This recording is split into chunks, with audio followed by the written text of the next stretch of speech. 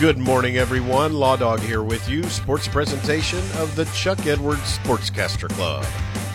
We want to remind everyone that you can hear Right Radio Sports on your time by subscribing to Western Oklahoma Sports on Apple and Google Podcasts. SWOSU football signed several players yesterday for the early signing day for college football. Head coach Josh Kirkland talks about his first early signee class at SWOSU. We're really happy, with this first initial class. At the D2 level, you don't sign, a lot of high school kids don't sign early with us. They do that a little bit later. We're thrilled about the class and what we've gotten together so far, and actually signed a great receiver class coming in. We graduated 3 of our 4 top producers there, and so we're really happy to get some guys in here that can really play.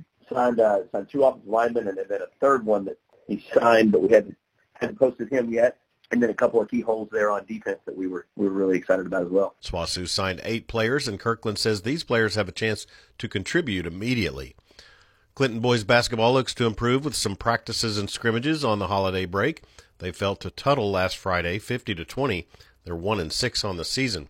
Reds head coach Lucian Bliss talks about the opportunity to improve over the holidays. We've got a couple scrimmages coming back. Being a young team, we want to throw as much at them as we can that they have to see and process and figure out how, because the quicker that they learn, or they don't have to think, I guess I should say, they're just reacting out there, the quicker we get better. So it's one of those things, we're going to practice and work on some things where we can really fine-tune things and slow them down.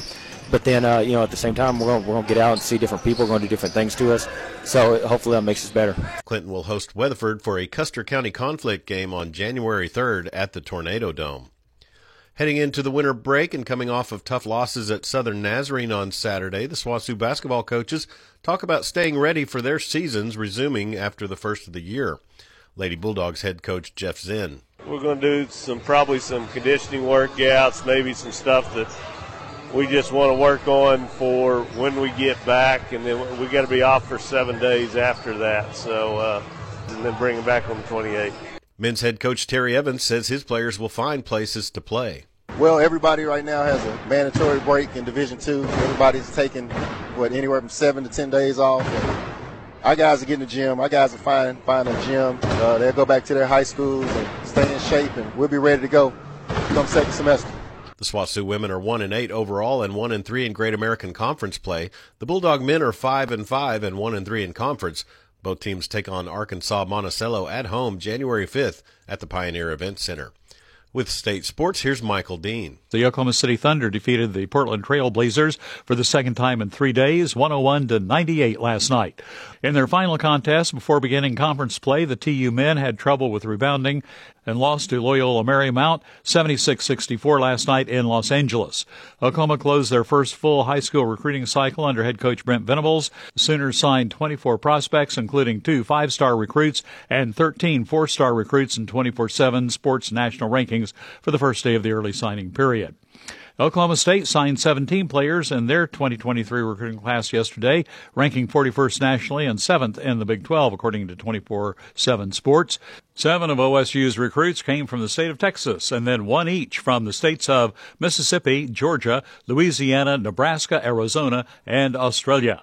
From Radio Oklahoma, that's your Thursday Sports. I'm Michael Dean. Thanks, Michael. Big 12 scores from last night. Texas Tech men beat Houston Christian 111-67.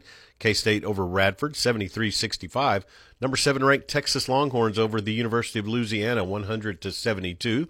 Number 20 TCU beat Utah 75-71. And Iowa State had their game versus Omaha canceled.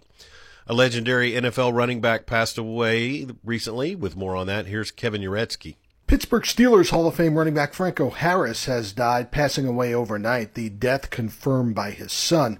Harris, who won 4 Super Bowl titles with Pittsburgh in the 1970s, is part of one of the greatest plays in NFL history, scoring the winning touchdown on the immaculate reception in the 1972 AFC playoff game against the Oakland Raiders. His death comes just 2 days before the 50th anniversary of that play, and just 3 days before the Steelers were set to retire his number 32 in a game against the Raiders.